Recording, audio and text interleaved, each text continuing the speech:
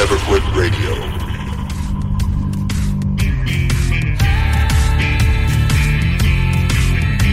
You ever think about quitting? It's the combat of life, hammering the snot out of you. Well, stand by, dig in deep, and get ready to get fired up with us. Welcome to the Team Never Quit podcast, the #1 podcast that inspires you to fight on. I'm your host, David Rutt Rutherford, here with Mr. Never Quit himself, Marcus Luttrell. Our mission is to help you embrace the suck of life, to teach you the values of working your ass off, and to interview the most hard-charging people on planet Earth. We know life is hard. It's time for you to suck it up, Buttercup, and let us teach you to persevere in every environment imaginable by sharing real-world lessons learned by those who never quit. That's right. It's time, Marcus, for us to help them defeat the negative insurgency in their lives. You fire me up. Are you ready? I'm ready. Let's roll. Let's roll.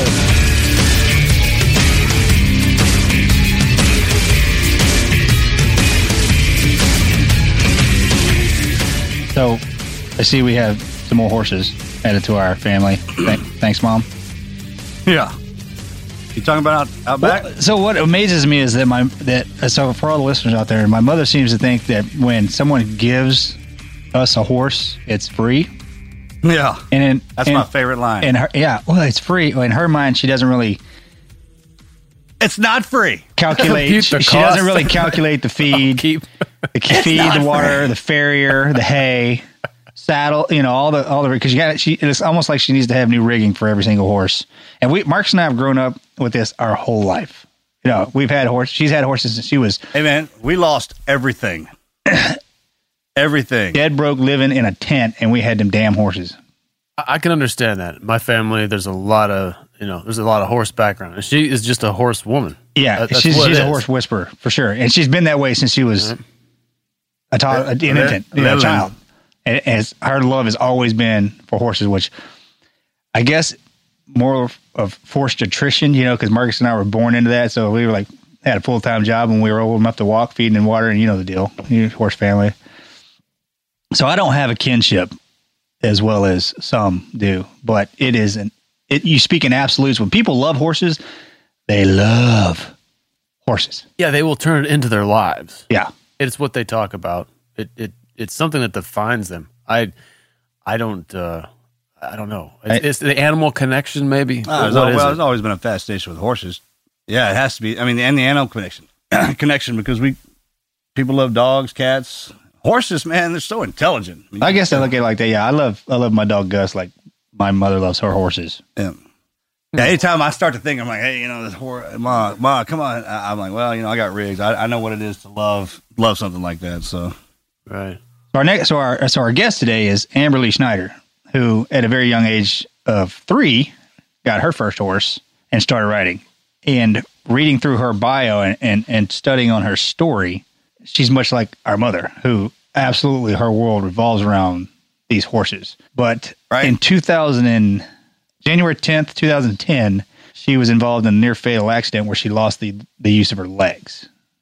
Right, paralyzed, confined to a wheelchair. T12 injury, which Marcus and I actually know something about, believe it or not. Crazy coincidence. Crazy coincidence. I broke 6 vertebrae in my back, one of them being the T12, and bruised my spinal cord and actually believe it or not, they call it the horse's tail, the very bottom of the spinal cord, kind of relative to the. That was in that helo. That was in a helicopter crash. Training accident. Training accident off the coast of Virginia. I remember that. Yeah, great day at work. Me too. I remember that. I was in physical therapy getting my back fixed when he got in that crash. Remember that? I came over from Exos. I remember laying on the deck of the ship when I came to finally, and my OIC was like, "Hey, how do I get in touch with your brother? And is there a special code that you guys?" He asked me that. I don't know how I remember that, but I remember that, and I was like, "Yeah." So I gave him the code, the brevity code, or the bona fides, and got in touch with him. Dude, that's 3 a.m. I sat up real fast. I was like, "What's wrong with my brother?" Like, he's all right, and I hung up the phone. And I called this guy's name's John Bardis, man. Probably one of the most special men I've ever been fortunate enough to meet after the teams. And I was like, "John, my brother's been in a helicopter crash. I need to get to Virginia." And he sent his plane for me that night. right then. That's awesome. By the time I left my house to get to the airport, it was sitting there waiting on me. We were full burn the whole way. I come bust through the hospital. I was like, "Where's he at?" And they're like, "He's down in CAT scan, right? Yeah, some MRI or something." And I come down in there, man. He's got the hiccups real bad. He was fine. I had hiccups too. Anyways, he's sitting over in this table. That would be rough. Constantly that. That bro. You've had broken ribs, right? Yeah. And hiccups. I mean, cough, farts, whatever it is, wrong way. Pull up your zipper. I can only imagine. And so I was already, he was in pain. As soon as he goes into pain, I zone out, right? And I'm like, they couldn't put him in there while he had the hiccups because he kept moving around. I understand that, but for whatever reason, I turned around, dude, and the first person in my crosshairs was that tech. And man, he was just sitting at the computer. He couldn't do anything, right? But instead of sitting there looking at scans or doing something, he was doing what he normally should be doing, I guess. Hey, brother, if you're out there, I'm really sorry about that. About flipping out on you like that, man. I had security showed up. I can only imagine. Oh, man. This is the adventure, man. We snuck you out of the hospital early, right? Dressed up in doctor's coats. He's ready. And we took him home, man, and then the next day we had him back. I was back the next day. I think he just wanted to get out of the hospital and see his boy. I mean, a lot of guys got busted up. Just be able to say you snuck out of the hospital. Yeah. Great idea. Yeah, immediately back in there. So my injuries with that T12 area caused paralysis in my legs. And I actually have a stimulator implanted in me right now that goes into my sacral nerves that helps me because I destroyed everything from the waist down. I actually landed in a seated position. I didn't know that. Yeah, so I landed in a seated position, and I ended up doing compression fractures of six vertebrae, but the shearing effect at the T12 that touched that part of the spinal cord caused all that. And lucky for me, I got it back. I'm great. I'm doing a 100K run That's tomorrow. Amazing. Right. But unfortunately for the young lady that we're talking with today, her T12 injury called stretching of the spinal cord. Mm-hmm. And that caused total paralysis from 2010 to till now. But it wasn't severed. It wasn't severed. So it wasn't bruised. It was stretched. So the beauty part about it is, after reading some of doing some research on her, she's starting to regain feeling, and it started slowly down through her lower back into her buttocks, into her thighs and her hamstrings. Well, what's happening is nerves tend to regenerate about 1 millimeter a day, 3 centimeters a year, give or take, depending on the severity, right? And with modern science and where they're going, and just what we're finding out about the body and how the nerves work, I have no doubt, she's going to be back out of that. She'll be out of that chair. It may take another decade, but yeah, I don't think she expects to be talking to someone of your caliber as far as your education, and you're quite nearly a doctor of neuroscience now. Yeah, I'm working on it. I think she's going to be surprised to find that out. I just know about the horses. Yeah, right. Freedom, hey, right. So I'm excited. No, I'm excited about touching on doing touch points with that. Okay, so Miss Schneider, Amberly Schneider, was in January 10th, 2010, involved in a near fatal rollover accident while she was on her way to Colorado from her home state of Utah. And as chance would have it, she pulls into a gas station after driving for 10 hours, something crazy like that. 6 hours, 10 hours, gets back in her truck, starts going down the road again, didn't put her seatbelt back on, ejected from her car when the rollover happened, spinal injury. Yeah, she got in one of those accidents. I think she went partly off the highway or whatever. She'll probably tell us some details on that, but lost control, rolled, was ejected. I believe she was. She didn't go out during this. I think she was awake, lucid the entire time. Really? That's what I read. So I guess we'll find out about that. That's intense. Because it couldn't have felt good being ejected from a rollover vehicle. I was at Exxon a couple years back, and there was a Ranger in there going through the program, man, and he got thrown out of the window on a 47, and he had his monkey's tail. Still, he was strapped in, and it went threw him out, man. That thing grabbed and snapped his back right at that. He didn't lose consciousness either. He just tell this story, man. It was insane. He said, my arm got stuck above my head, and he goes, I look up, man, there's a dude walking around on fire. It's in the snow, obviously. It's something. The scariest thing, or the most intimidating thing, is when metal decides to die. Right when the helicopter blade starts spinning, when a ship breaks apart, and that eerie kind of where it's talking to you. Yeah, when she's starting to wail at you. He said, I learned that from him. Huh. And he talked about that. He goes, man, when it stops, it stops. I've had that thought before. When you're clipped in like that, what would happen? It's just like it is on TV. Take a fall. They do a great job. Because I remember looking at the helicopter before we crashed, I was like, wow, we're really close to this ship. Second I said that, do you hear that metal on metal, clank, clank, all these? It's like somebody threw us in a blender. Well, let's explain real quick what happened. I mean, in the story here. So we were doing a training exercise off the coast of Virginia, fast roping on an underway vessel. And we were in midship. Our job was nighttime. It was nighttime. We'd done daytime iterations, so we were good. We were flying with a 160th too, so we're really no worries. I mean, 160th SOAR is absolutely the most amazing part about that, right there, and exactly the rest of the story. That's why we never had any concerns whatsoever. No, because for you guys don't go out there that don't know what the 160 SOAR is, they're the helicopter pilot elite.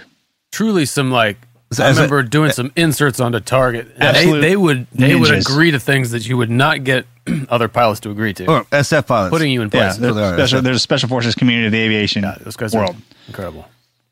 So we're taking down, we're on midship. It turns out we were on station for quite some time. It was over 2 minutes, which is, 2 minutes too long. And the ship was underway with high winds and we were crabbing along with it. Mm-hmm. And the pilot was trying to get the rope on station on our drop point and was having trouble doing it. Well, finally got where we needed to be, and we started putting guys out the rope. We got one on the deck, one on the rope, one hanging on the rope, and then me and the bird. And as I'm sliding, I was the last one to go out because I'm the officer. Nobody likes officers to be anywhere close to the front. In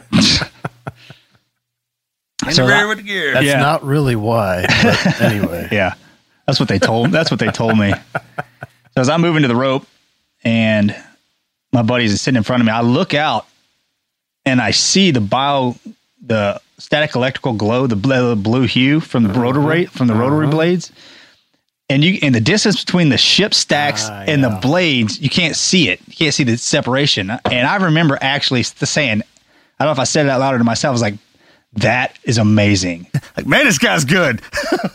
Clank, clank, clank, clank. And it, just like on TV, that you hear, it's just metal on metal. And then it was like somebody threw us in a blender. And then all these bells and whistles start going off. And then the next thing I do is I feel everything shatter inside me because I landed in a seated position. Full kit, body armor to the nines, radios, ammo. We're G'd up going to take this boat down. And then the helicopter blew up. And I actually kind of blacked out. I don't really remember. They found me 2 decks down. They actually blew me out of the helicopter and I fell down. So killed one, injured everyone else. Yeah, the crew chief. He didn't make it. He didn't make it, unfortunately. A boom had shot through the window and trapped him in there. And then after it caught on fire, God. We had one guy. Believe it or not, the RSO that was running the Evolution went into the fire and was pulling guys out of that thing, and severe burns to his face and body.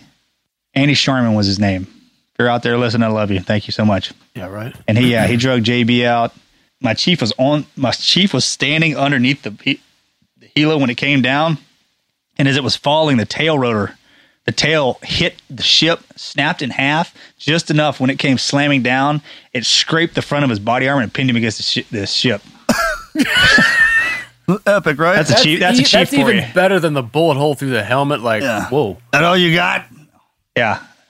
And the one that was on the rope, he held on for the ride.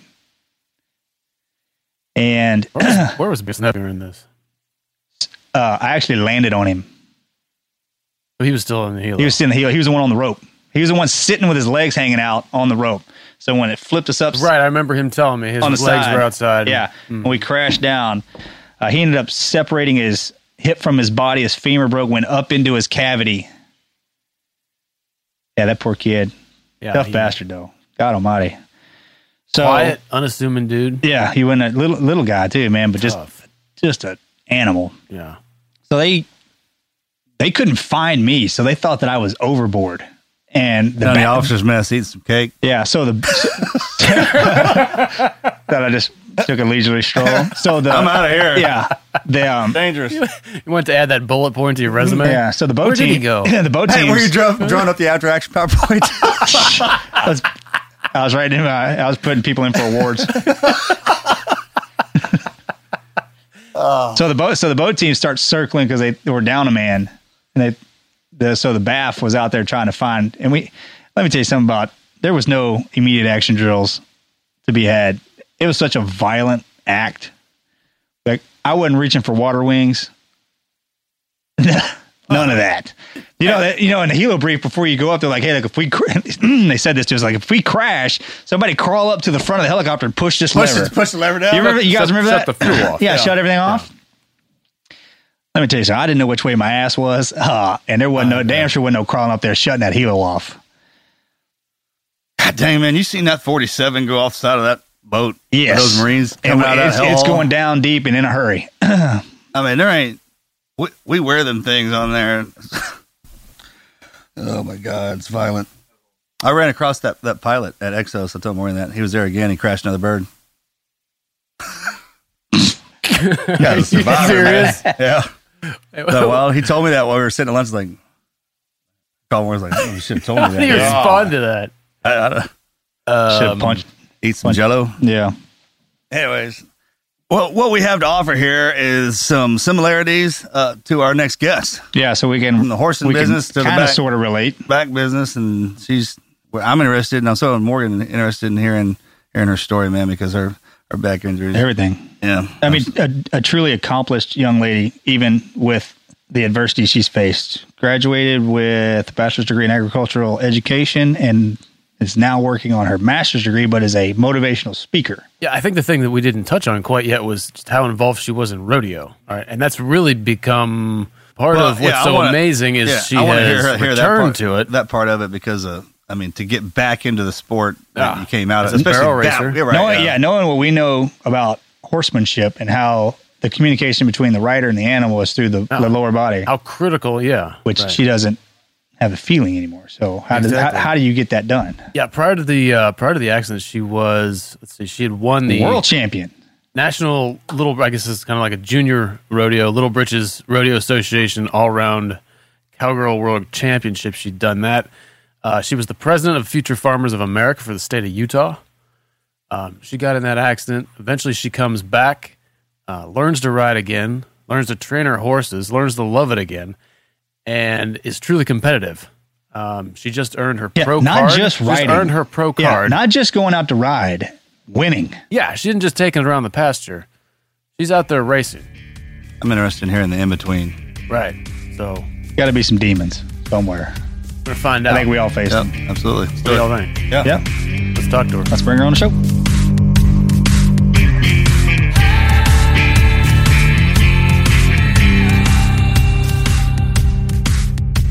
All right, everybody, welcome back to the T&Q podcast. I'm Marcus Luttrell. I got my brother with me riding shotgun. Hello. And behind the camera, we got the Wizard. Yes, sir. Today's guest is, she's rather amazing, and we've been excited to get her on here and for you guys to meet her and hear about her stories.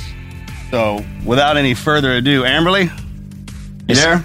Amberly Schneider. Yes, I'm here. Thank you for having me on. I'm so excited. Oh, hey, thanks for coming on. Seriously, I mean, we've been anticipating this one for a while, and I think what you've done in your life and what you've accomplished and the goals you set for yourself, man, they could reach out to a lot of people. So you're definitely never inspiring. Yeah, you're never quit story is important. Thank you for being you. Oh, well, thank you. So what we like to do is start out with the Mad Minute, young lady. So Marcus and I are gonna, the Wizard might get in on this too. We're gonna bombard you with some random questions, and they're gonna be funny. Some of them are gonna be funny. If you don't want to answer them, remember you don't have to answer them. It's nothing bad. But sometimes they can be pretty silly. So if you want to say pass, just say pass.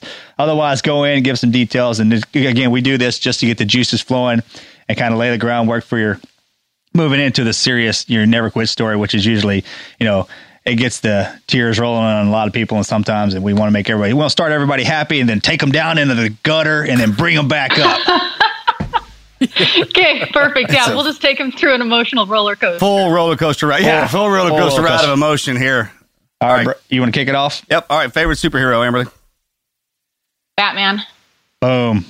Nice. We were just talking about that today. That one in the holster, dude. What is your I favorite? know you guys have Spider-Man behind you, though. Is that an insult to say? No, because Marcus is Talk about it Spider-Man. all. We can talk about it the whole show if you want. Or is Arrow? Is Arrow a superhero? Because I recently like Arrow. Are you going with Arrow? All right, we're at Arrow. Yeah, I'm Captain America. Wizard, what's your favorite superhero? I don't know. Maybe Doctor Strange. Perfect for you. That is because you're just a voice. Doctor Strange is awesome. All right, my turn. What's your favorite Western movie? Oh, man. Probably Lonesome Dove. Yes! I love you. That is the greatest Western. Yeah. I think it's the greatest movie ever made, arguably.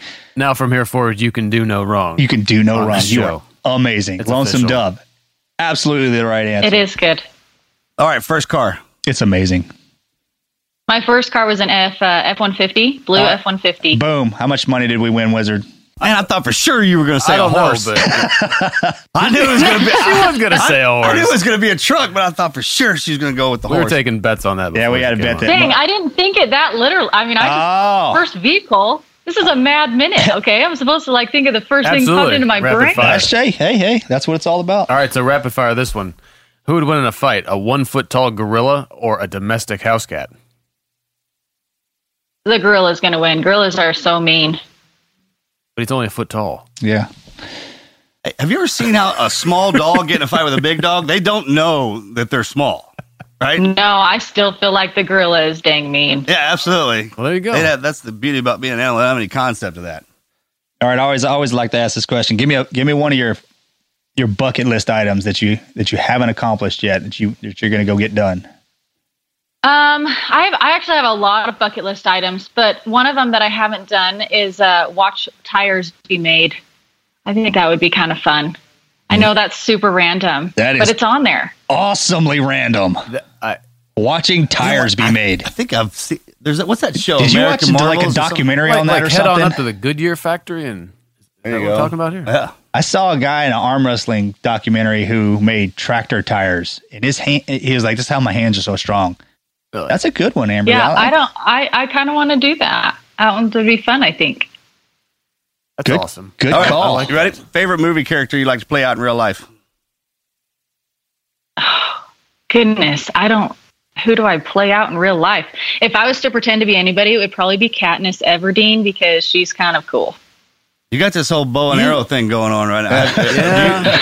I like to hunt. Do you bow hunt? I love to hunt. That makes a lot of sense since she's bow hunter. I was like, all right, man. Okay. Yeah, on my bucket list, I guess is like one. I just want one animal of everything that's pretty, and then I would be good. On your wall or in a zoo? Like on a wall. Yes. Yes. On a wall. On a wall. All All right, if you were president for a day. No, I want to. I all got right, to yeah, ask send something. it. If you were president for a day, just one day, what would you do? What would you do with it? We'll assume you unlimited, executive powers.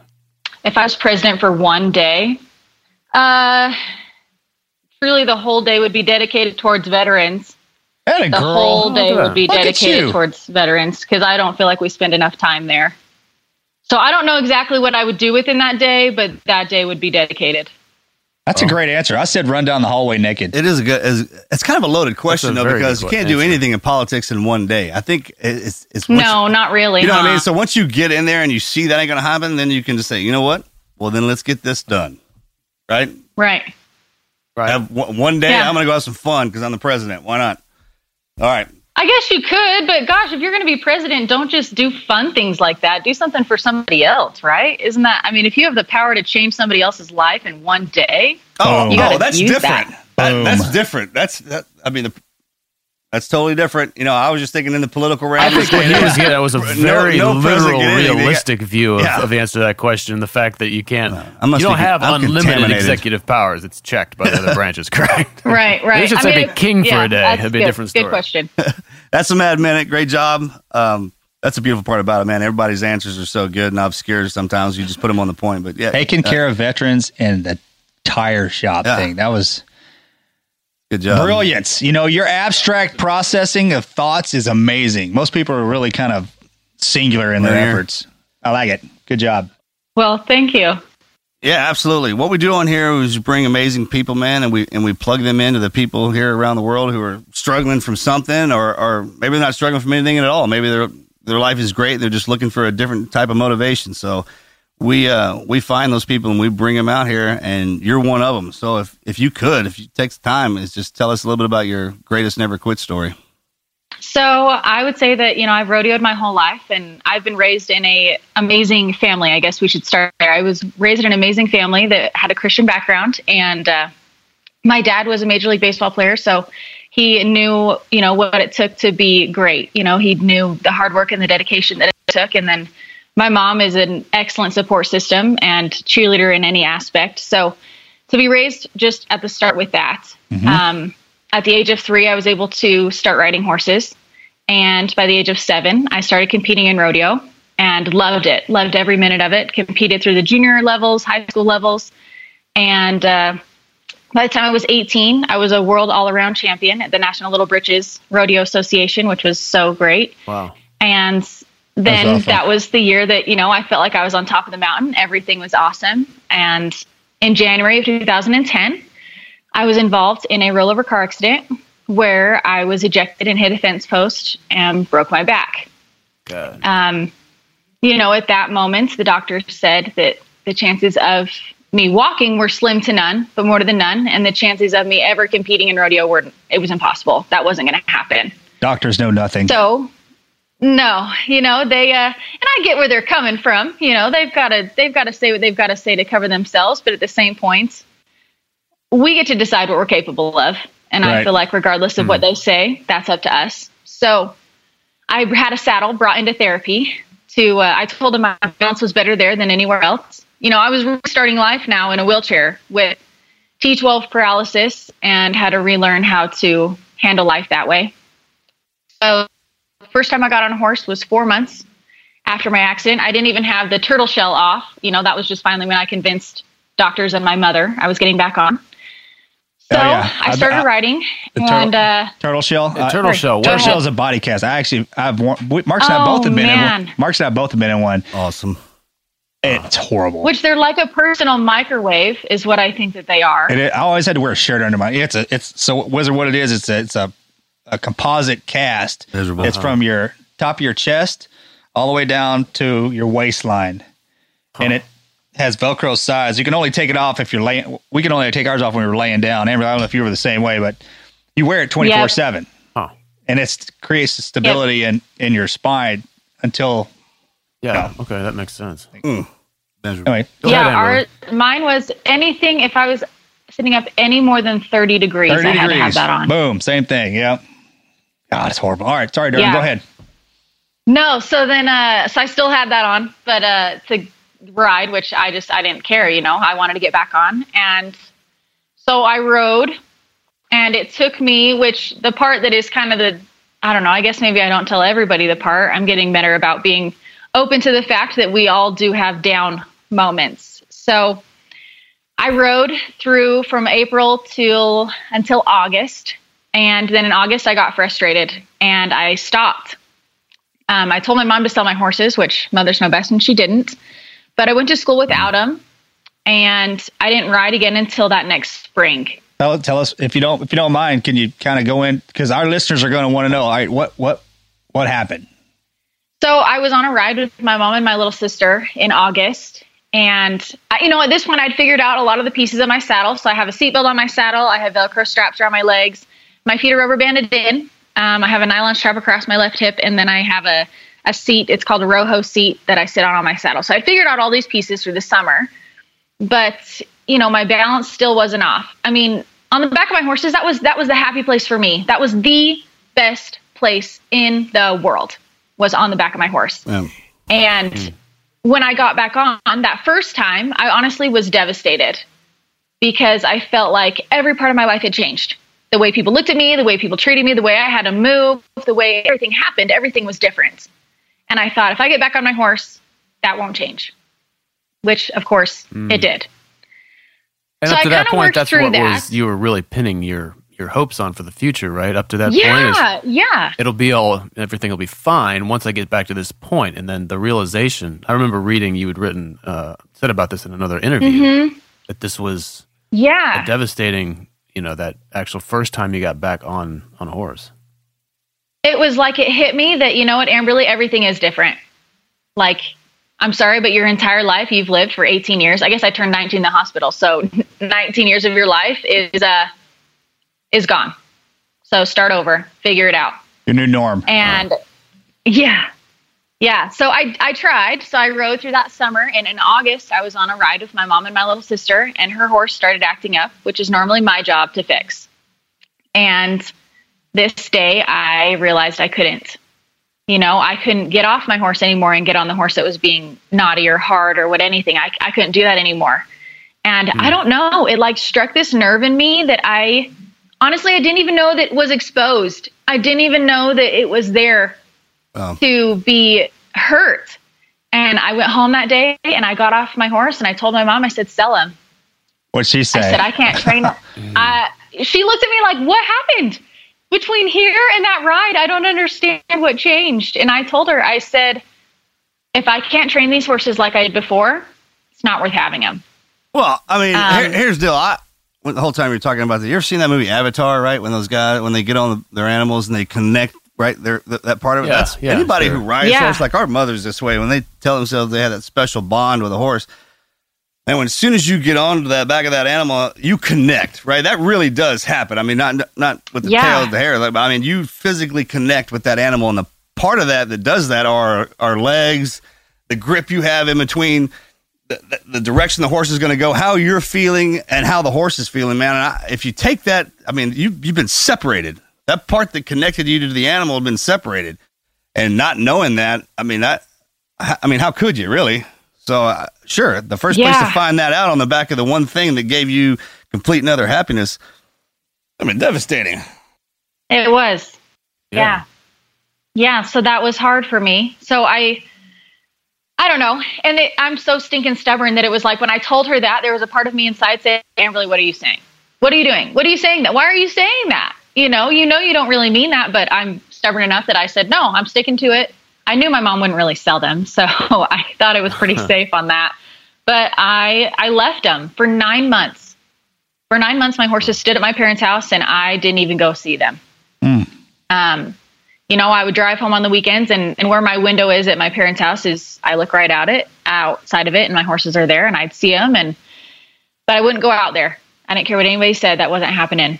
And it was actually a crazy story, and I get to tell it when I'm speaking because it really requires a picture to know how cool the story is. I actually went on a hunting trip, and that was what changed my whole perspective and made me decide that I was going to go get back on. But how's that? I feel like I have to be able to. Do you want to know the story? Yeah, absolutely. Okay, so I get invited on this hunt, and I have never gone hunting before. Keep this in mind. My family is not a hunting family, but I get invited to fill a muley buck tag down in the corner of Utah. Awesome.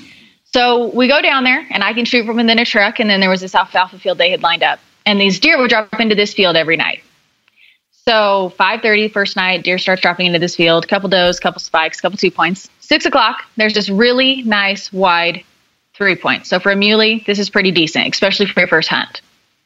So I'm thinking, okay, I'm going to take that guy home. And the guide that was with me, he told me no. He said, we'll get you something better. So I tell him, okay, that's fine. I trust him. We go to bed. We wake up the next morning. We start looking. And this is my first hunting trip. So we find nothing that whole next day. We don't see even a squirrel out there. I'm getting frustrated. I'm realizing hunting. Oh my gosh. We'll get something better. I'm realizing that hunting is one of the most boring things you can do in your whole life. Yeah, they should call it waiting. And yeah, it's terrible. So I told myself, okay, we're going to go. Yeah, seriously. We're going to go back to that field that night. That 3 points coming back. I don't care what these guys tell me. I'm shooting him. So next night, 5:30, nothing. Nothing has showed up. 6 o'clock, there's one doe, one spike. That's it. So I'm like, okay, you know what? I'm not going to survive another day of this, and decide to take matters into my own hands. So there are 3 guys in this truck. I have 2 guides on my left, and my little brother Taylor is behind me. And I decided I'm going to say a prayer. And the reason I decided I was going to say this prayer is I felt like God had given me this talent and this love and this writing, for writing and competing, this passion that I had had my whole life. And then I go through this car accident and everything has changed. And I'm praying every night. Of course I'm praying for my legs, but I'm mostly praying for just let me get back on my horses like it was before. It's not happening. I'm frustrated. I feel like you must not be listening. So I decided to say this prayer. I don't tell anybody in the truck about it, but this prayer goes, all right, God, if you hear me and you love me, send me a buck. Amen.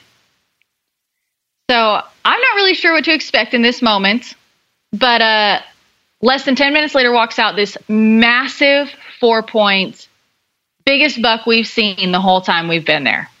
Wow. And he walks out 250 yards away, turns broadside, holds perfectly still. These guys in the truck are freaking out. I'm sitting there going, oh my gosh, there is my buck. But he's kind of far away. The second I think that, he puts his head in the air, comes another 20 yards, turns broadside. I'm like, okay, that's better. This is my first time shooting big gun, though. I'm nervous. I need you to come closer. He's like, all right, fine. Comes in another 30 yards, turns broadside. The boys in this truck are freaking out. They've never seen this happen before. And I'm sitting there going, okay, I need you to come a little bit closer. That deer puts his head in the air, continues to come in until he's 100 yards away from me, turns broadside, holds perfectly still. This never happens. So, no, it doesn't. Right. But this happens on my first hunting trip. So I shoot that buck, and he drops, and now I have him. He's hanging on the wall, on my mom's wall. And gosh, every time I look at that buck, I'm reminded how much God loves me, because he didn't send out just a buck, he sent out the buck. And then it reminds me that I'm like, okay, you know what? Like, we all have situations in our lives that are not great. We're all going to have them, and maybe we don't understand why, but if we, continue to hang in there, that something good's going to come out of them. So it was like, after I had that, it hit me that, okay, you know what? It's not happening the way that I want to, but it doesn't mean I can't still love what I do. So I got back on that next spring, and it was kind of the way I'd wanted it to feel the whole time. That way of, I don't even know how to explain it, but like that coming home feeling, I guess, is the only way you can say it. That happiness feeling. And so I got on that horse, and it was like, oh my gosh, I'm never leaving this ever again. So this was just like, it sounds like you just had a different perspective. I mean, what was the difference other than just a mental? I think that I just had to adapt to the wheelchair first. I had to adapt to my life in a different situation. Not just physically, but mentally, emotionally, spiritually, all of it. I had to just learn how to live life first like this. Yeah, you had to reset to your new normal. I hear people, a lot of people, when they get hurt, they get injured, they pray to God to take that away. And when it doesn't happen, they think he's not listening. But sometimes we're put in situations that are there for a reason to set us on a path that we normally wouldn't have gone down. So look at the person and the people that you motivate and everything that you do now. I mean, that's kind of one of those little miracles. And I mean, some people wouldn't look at it that way, but you had your ass handed to you enough times, you start to look at everything in a positive light, right? Otherwise, you'll be down the whole time. Right. Yeah, you figure out how to look at those challenges as a way to grow from them, I guess, even though if they really suck at the moment. Yeah, they're terrible, and it's because you're going through it alone, and everybody who was in your normal life right before that moment is still traveling down the same lane, and they have to make course corrections too. And you said you had that stable family, man. That is just huge. Yeah, thank you. I mean, that's the best word for that. You don't have that backing you up, then it's tough enough as it is. And there's people that don't. There's people that don't have. I mean, they get busted down. They find them. They wake up alone in that hospital, and then you're reaching real deep. I think of Chad Fleming and his story. Yeah, exactly. Right? Chad, thank you. Good pull, Wizard Chad. But that connection you have with those animals, I imagine it's stronger now because they probably picked up on the fact that the way you were when you were riding them last is different, but your spirit is still the same. Yeah, let's get back to that. So back on the horse. Yeah. Well, my horses knew the difference. Like, my horse is huge, right? If anybody who knows horses, he's 16'3", nearly 17 hands. So he's a big horse. Pretty good. And the very first time we caught him out of the field, he walked behind me the whole way to the trailer because, of course, I wanted to lead him to the trailer. And he put his head in my lap for me to bridle him. Like, he knew. Like, he knew something was different. And he was, it was different, but he was okay with it. He was going to make it work. Probably just telling you, like, hey, look, I've been waiting. I've been waiting for you. Yeah, I got back on him, and I thought, okay, I'm getting back into rodeo. I'm not just going to ride. It's not just what I want to do. I want to compete and be good at it. So it ended up being it was 18 months after my accident, the very first barrel run I made. And I was 1 second off of what I had been before. Really? Tell us that story. Tell us that story, because initially, I think you got up without the intention of really pulling out all the stops and going after. Yeah, 18 months. That's at that exhibition event, was it? Yep. So it was an exhibition, the first one that I did. It's a good story. So we loaded up. We went up with the idea of I wasn't going to enter. I was just going to do a time only. So you pay and they give you a time and you get to go through the pattern just like everybody else, but it just isn't for the money that day. So I go up there and I put 2 in because you can do as many as you want. So I go through the first one and I just kind of slow loping through. So not real fast. And everyone is crying and cheering and freaking out, right? Like they're all so excited for that just happened. And I came out and I said, wait, guys, that's not it. Like, I'm going to go faster than that. I'm not just going to lope. And I turned around and I sent him through.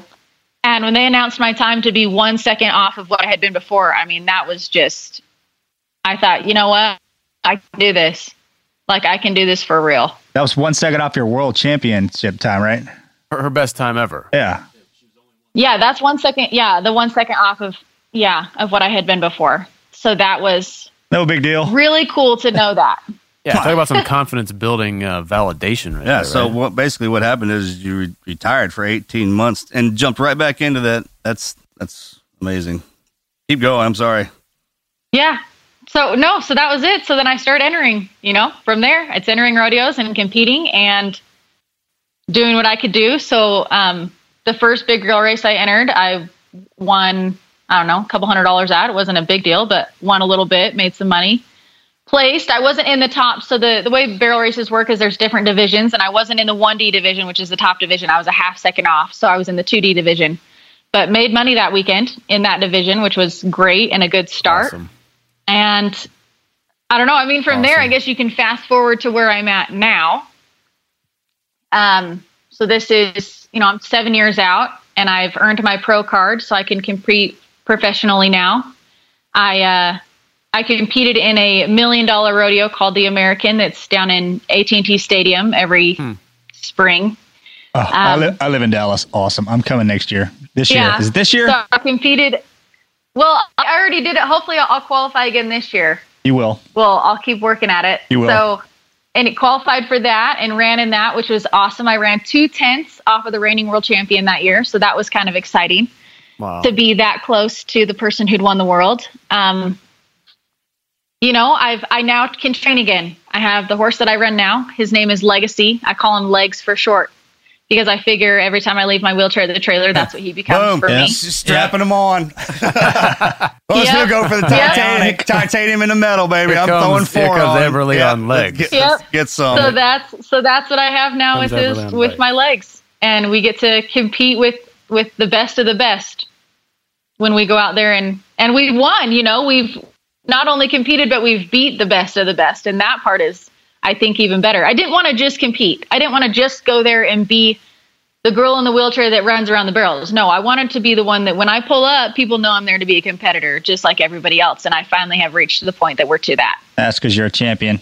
Well, you know what? Can you go into something real quick? Because I don't think, obviously, all our listeners are not going to be familiar with riding. And can you give them an idea of just the differences that you've had to overcome or train into your horse, right, to ride again? Things like, in my limited knowledge, like the leg pressure as far as directing them. It's almost like a pilot flying by the seat of the pants. Obviously, your balance. Can you give them a greater appreciation for how awesome of an accomplishment that is? So everyone who rides, pretty much everyone rides with their legs. I mean, your legs and the communication with your horse is going to be the biggest thing. And that was one of the challenges, was that now my legs, I don't have any way to communicate with my horse through them. So I now do everything through my hands and my voice.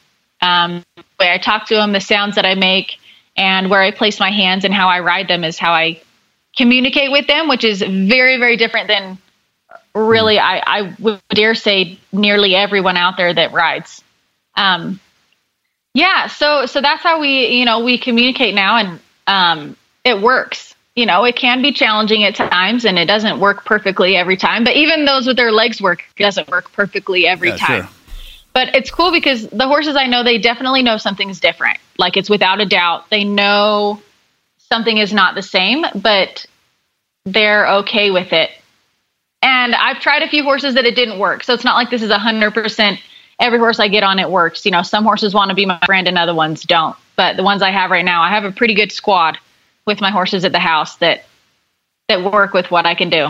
Man, that is absolutely amazing. I know some of the things that the viewers, they hear the stories and they hear where you're at right now. And this is kind of one of the things we like to do. We break it down.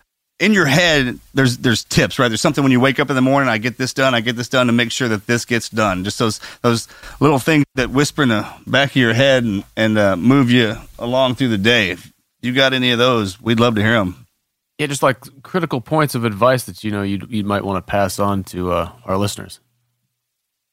There's a few things that so I speak a lot. I'm a motivational speaker, so I get to speak a lot and share my story everywhere across the country and internationally. And so I get to do it a lot where I meet people that we all have challenges. I've learned that somebody's challenge isn't going to maybe look like mine. And that's okay because we're all going to have our thing, our life-changing thing, and that happens. But you can't compare yours. You can't compare yours to somebody else's and say, gosh, well, they handled this just fine. What's wrong with me?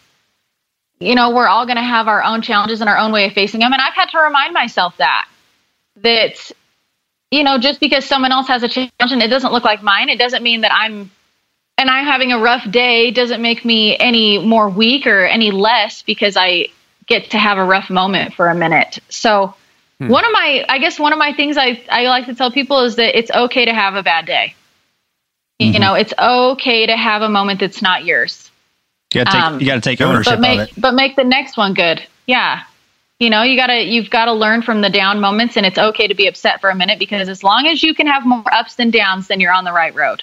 Sure, that's how you know you're having the ups. Yeah. I mean, there's got to be a level of degree there, right? I mean, how do you know you're having a good day if you ain't had a bad one? And everybody, especially with athletes and people who really put a lot of effort into doing one thing really, really good, there'll be that day you walk out there and you get the shakes or the shanks or whatever it is.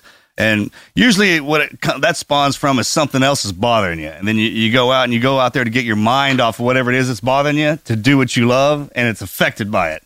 And then you're like, oh, I'm horrible. That's not the case. That's why when you go to bed, you wake up the next morning, you're back on track, right? So Yep. So that's definitely, and I'm a huge goal setter too. I guess I would tell people I feel like goals are how we make the world go round. And so it doesn't even have to be big things, like little things. Like I had to have little goals of being able to move myself from my chair to a bed, or one day I'd go out and I'd say, okay, I'm going to take my chair together or take my chair apart and put it in my car in less than a minute.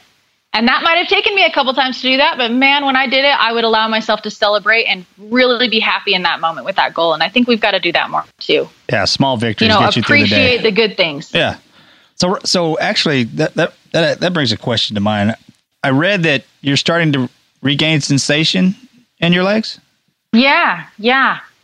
So it actually started 2 days after surgery is when it started. So I didn't cry. I didn't freak out. I didn't even, as I was sitting on the side of the highway, I didn't get knocked out during my wreck. So as I'm sitting there looking at my truck, you didn't get knocked out at all? Completely lucid. Unbelievable. Yeah. So to feel yourself leaving your truck, hitting a fence post, landing in the snow, I mean, all of that. Thank God you're laying it in the snow. That was a lot. Yeah. Kept swelling down. I think that is what helped with some of it. So as I'm sitting there on the side of the road, right, I didn't panic, didn't cry, didn't anything. Had conversations with my paramedics, with the cop, with anyone I met. And it wasn't until 2 days after surgery that I actually broke down. And a paramedic walked in my room and he said, Amberly, if you'd had your seatbelt on, you'd have your legs. What a And dick. that really hurt me. What do they What's teach that them in dude's medical name? school? What is that? There's no bedside manner with a paramedic. Bedside manner. So I was devastated. He left the room. I turned to my mom and I started crying. And I said, my one mistake has cost me my legs. And, she's sitting there and she's telling me, it's okay. It's going to be okay. And I'm like, Mom, I was mad. I said, how can you look at your daughter in the eyes and tell her that? Let me tell you something about that old boy. There is no way in hell he knows for certain that your seatbelt would have saved your legs. It just frustrated me because I was so positive up. You know what I mean? I was like, it's okay. I was better off out of my truck than anyway, frustrated. I was kind of getting at my mom because she was trying to tell me it was going to be okay. And she reached over, put her hand on my leg, and I felt it. There you go. And so they moved me from an complete injury to incomplete and said, whatever you get back, you get back. Yeah. So in the past 7 years I've regained, I can feel to a little bit below my knees. I can move a couple muscles and I plan to walk. Yeah. Well, so nerves regenerate around 1 millimeter a day, 3 centimeters a year. And we're 6 years out of the injury right now? 7 with a T12 injury. How often do you rehab? Our technology is growing so much. Hey. It'll happen. Absolutely. And if you and I know you have it upstairs just by talking to you right now. Yeah, that's the missing link. That's what combined with the science and technology we have today for your injuries. Yeah, you'll be walking again. I mean, And really, I'm not sure if you're aware, but Morgan is finishing his doctorate right now as in neuroscience. So he's not just. I'm not just. He just didn't sleep at a Holiday Inn Express last night. Holiday Express. That's what I'm talking about. Yeah. How often? Yeah. Well, then why don't you figure it out? I'm working on it. I'll put anything you want in my back, and I will do that. He is working on it. I'm working on it. I promise.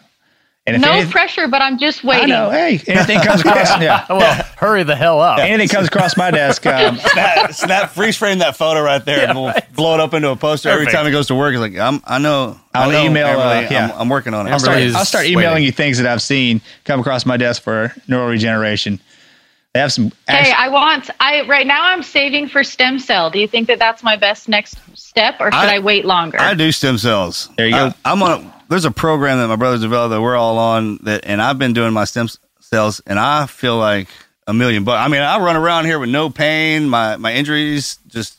So this is what I say. This is what I say to people when they ask about treatment protocols that are in place in some other portions of the country or the world, if you will.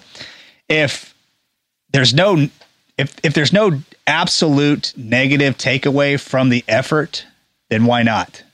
Because what you may experience if you do stem cells is something greater than someone else could give you. So absolutely give it a shot.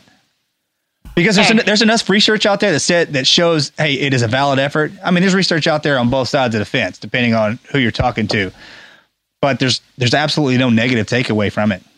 I'm on it. This is somebody else's comment. It's mine. I feel great. I mean, the proof's in the pudding kind of deal. So. And do you feel like that was what helped you really feel better? Or is it a lot of things? It's not a lot. No, it's not. Yeah, no. It's a combination. It's a combination of multiple things that can push you a long way. Because I'm sure that you've been through different things that were absolutely failures. And is it your fault that that particular protocol was a failure? No, it's just that your mind, body, and soul and spirit didn't accept that particular protocol. So that's fine. It could have helped somebody else tremendously and cured them, if you will, or got them to a better place. And just because it didn't work for you doesn't mean that you're an outlier. It just means we need to find a different look angle. And that's what I preach that and preach it. So humans are unique. Stem cells is something you have your eye on by all means. I mean, it's your own in my opinion. cells. It's not another embryon. It's your own fat cells. They harvest, pull out, spin it, and put it back in you. Yeah, I want to do that, and I want to do the electrical implants. I feel like those. I actually have those in me. He has. I had a T12 injury as well. You do? Yeah, we both have spinal injuries, bad ones. I mean, I'm caged in the front and back. So I had. You are? Yeah, I had a T12 injury in a helicopter crash, and I have quad Aquinas syndrome. Mine isn't obviously as far along as yours because you're debilitated now. I will be when I get older. But, wait, so what was your level? What was your level of injury? So I fractured 6 vertebrae in my back, and I damaged the T12 area of my spinal cord. Yeah. Okay. Did you have a full sever? No. No, it just yours is just bruised. Bruised, right? So the what happens in the spinal? Mine was just stretched. Yes. So everybody that's listening that knows, the vertebral bodies that surround your spinal cord are the only bones in the body that won't regenerate. But your spinal cord, if damaged, when we say damaged, like Amberly's was stretched, mine was bruised. The reason the vertebral bodies surround the spinal cord is because it's so delicate and it controls so many things. So Amberly's was stretched. That's caused her injuries or the loss of the movement of her legs. But it will slowly regenerate. So depending on the severity of the injury is how long lasting an injury will be. Oh. Now, with the creeping of your legs coming back to you, the feeling is proportional to the spinal. Is that up in the air? I don't want to say. Yeah, I shouldn't say it like that. But what is happening is, since her spinal cord wasn't severed, neuroplastic regeneration is happening. Okay, so I have the stimulator that's controlling all my sacral nerves, because in my injury, I lost all control from my waist down. And I was paralyzed for only a matter of days, if you will. Unfortunately, you got the same. I was paralyzed for a day or so. Yeah, yours was because the T12, for everyone that doesn't know, that's the bending area of the back. It's like almost right between your shoulder blades. And when she hit that fence post, I'd be willing to say, you can correct me if I'm wrong, but that caused a bend. However she hit it, it caused the vertebral bodies to slam into the spinal cord, which then caused a stretch, which turned the light switch off, more or less. So right now, it's like she has a dimmer switch on her spinal cord. They just turned it down. It's starting to turn itself back up, where the lights are starting to come back on. And as I said earlier, I think it's roughly 1 millimeter a day, roughly 3 centimeters a year that neuroplastic change will happen.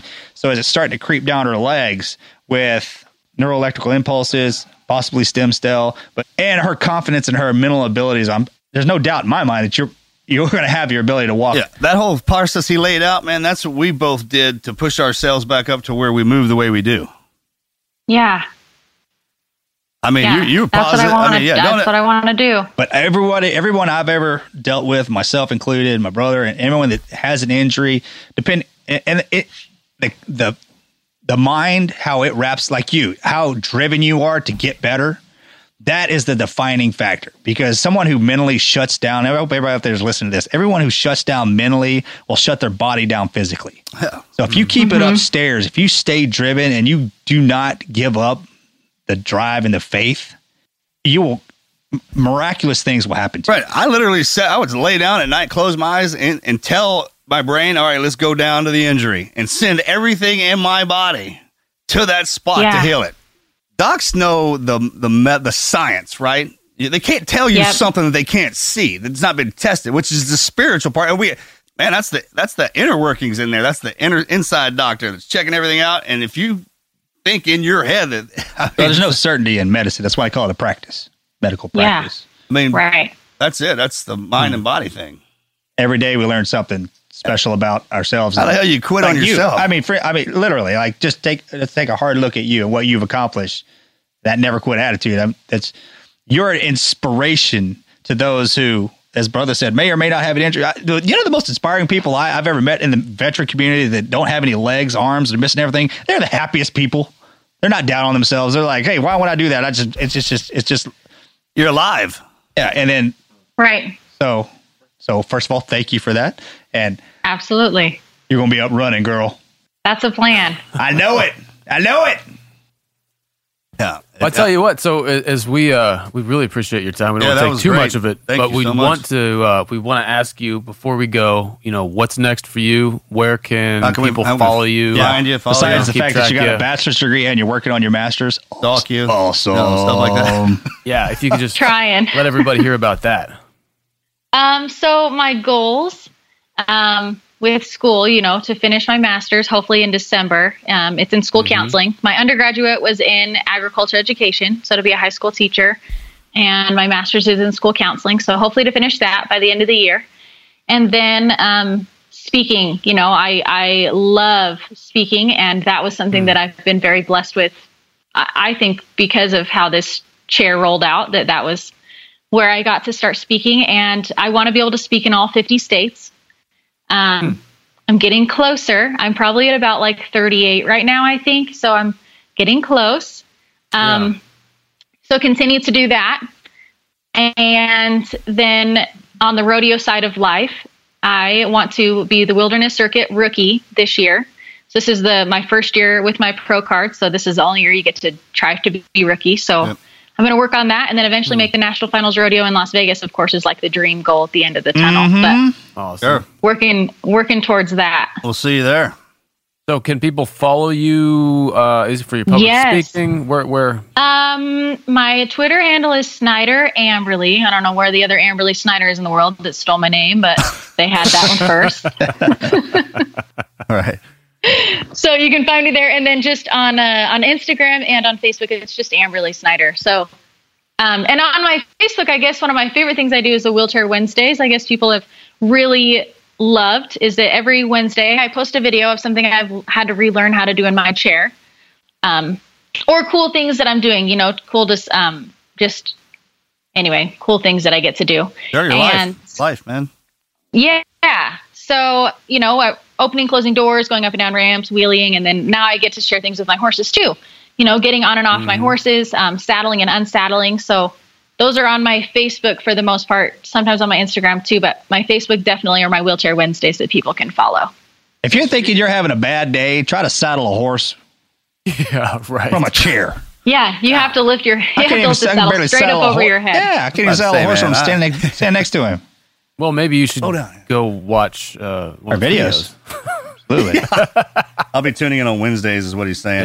Yeah. You guys could find one of the ones that seriously has taken off and has millions of views is one where I'm pulling myself on my horse. That one has grown way faster than I thought it was going to. I made the video that day and I even watched it and thought, man, I look like such a dork climbing on my horse that day. But it has like over 2 million views. I bet people ate that up. Yeah, for sure. I bet people ate that up. I mean, it's I saw a guy with no arms change a bicycle tire one time, and it just unreal what you can figure out when you're in the spot you want to do it. Yeah, right. Absolutely. That's what. Hey, thank you for coming on and doing that. Absolutely. I mean, you embody what we're trying to do here. So thank you so much for joining us, and thank you for that never quit attitude. Yeah, great luck. Don't ever lose it with everything you do. And we hope to see you at the rodeo. Yeah, absolutely. I hope you guys come to one time. Oh, hey, you make it. We'll be there. Okay, that sounds good to me. All right, let us know. Yep. You won't be hard. We won't be hard to spot. Everly! Take care, sweetie. Bye. Hey, thank you so much. Thanks a lot. Have a great day.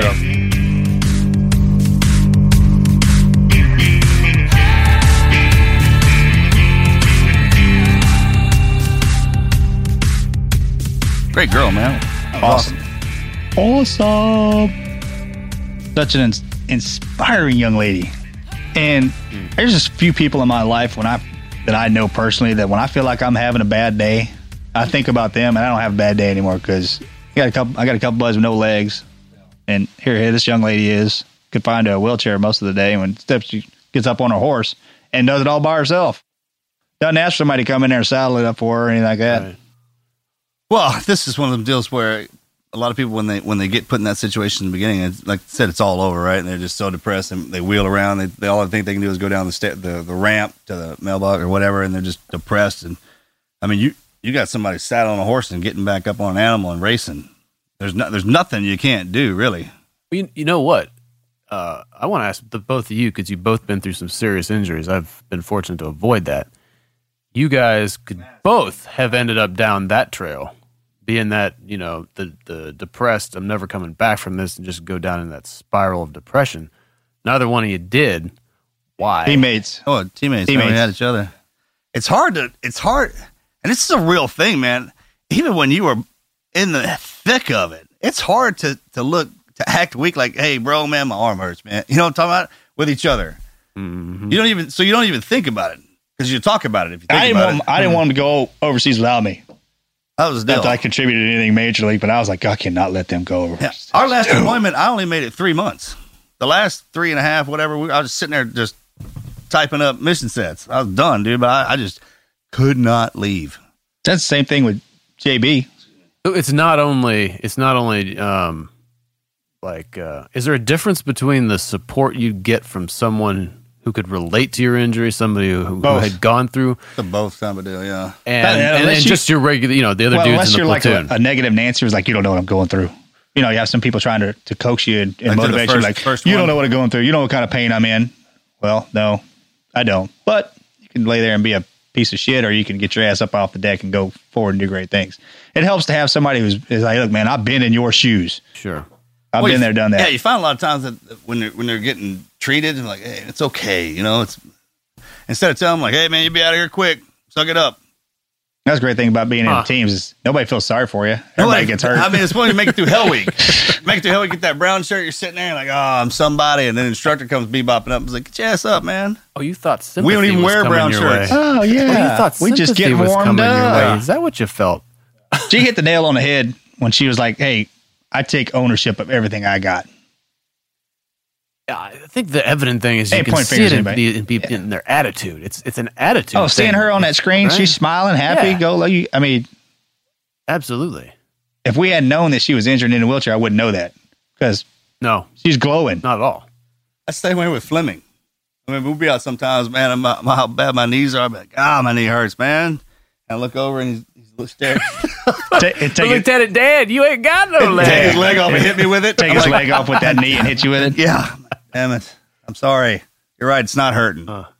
So the part of her story and what she was talking about that I thought was so interesting was the first time she got back on the horse. It was a traumatic event because it didn't solve all of her problems. She had her hopes and dreams, if you will, pinned on that. Then we go, down the road further, and eventually she had to fix herself. It became, at least from my perspective, what I saw was that she had to adjust to her new her new body, her new norm, and how she was, instead of relying on that horse and riding to do it for her. Right? It was important that she solved that on her own, so and it was after that she returned to riding. That's when it clicked. That's when that worked for her again. Right? Most people, I think that's kind of a stopping point with some people. They don't want to realize that they're going to have a new norm, a new normal. They live on what it was before, and they're constantly trying to get back to that. And if they never achieve that, it's depressing. Yeah, so that makes sense. if the sooner you can come to the realization, okay, this is what I got, this is where I'm at, and anything above that is great. But my new norm is I got to figure out how to work this issue from a wheelchair. I'm not going to be able to saddle my horse the way I used to. I'm not going to be able to climb on the horse the way I can't drive my truck that way. Accept that and drive on. Yeah. And then anything ahead or anything moving forward is a victory. Yeah, well, instead of a failure because you're not back where you used to be. That's awesome. And that's why it's so important to be motivated in the mind. I mean, it all boils down to that. Take your legs, take your arms. You can still do anything. Like with her, I truly believe, this is Morgan saying this, and it's like, I truly believe that eventually one day she's going to stand up out of that chair. Whether or not modern science is going to assist her in doing that, or she's going to do it on her own. Oh, yeah. Well, she said that. I mean, what's the quote? Everything happens for a reason. This is a quote pulled from, I'm sorry, I don't remember where.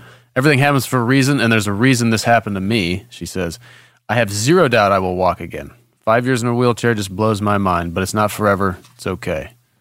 The opportunities have outweighed the bad things. There you go. Well, right. She'll get up back out of that chair. But when this time she didn't have her legs, her mind got stronger. Excellent. I mean, even if we couldn't walk again, my brother and I, we're the one that I was like, you want to put some titanium in me? Sure, do that. Can you put some over my knuckles? Can I have these claws? Anything you want. You got some adamantium back there somewhere. What are we talking about here? I'd like adamantium. If you're going to put me in a chair, I want one of them badass chairs where I'm just be like, wow. Yeah. Make it with some rockets on it, man, where I can go in there and battle in front of everybody. Put some armor on there, maybe a turret. Rocket assist wheelchair. Right on. All right. Well, yeah, that's a good way to close that out, man.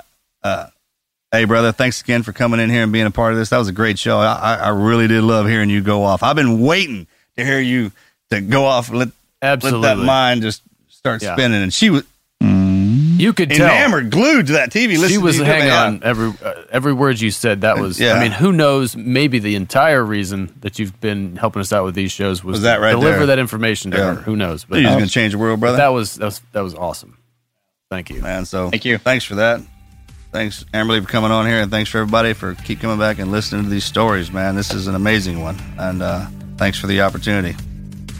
Mr. Guest Speaker, you got a final word? Oh, I just want to thank that young lady that we just interviewed. And I know she gets up every morning motivated to do things, fired me up. I think I'm going to go run 100K tomorrow morning, which I'm actually going to do. And tomorrow, about mile 40, when I'm feeling down and sorry for myself, and I'm still up on my legs, I'm going to think of her and be like, what would she give to be in my position right now? Everything. Awesome. Thank you. God bless. Out of here. I'm out.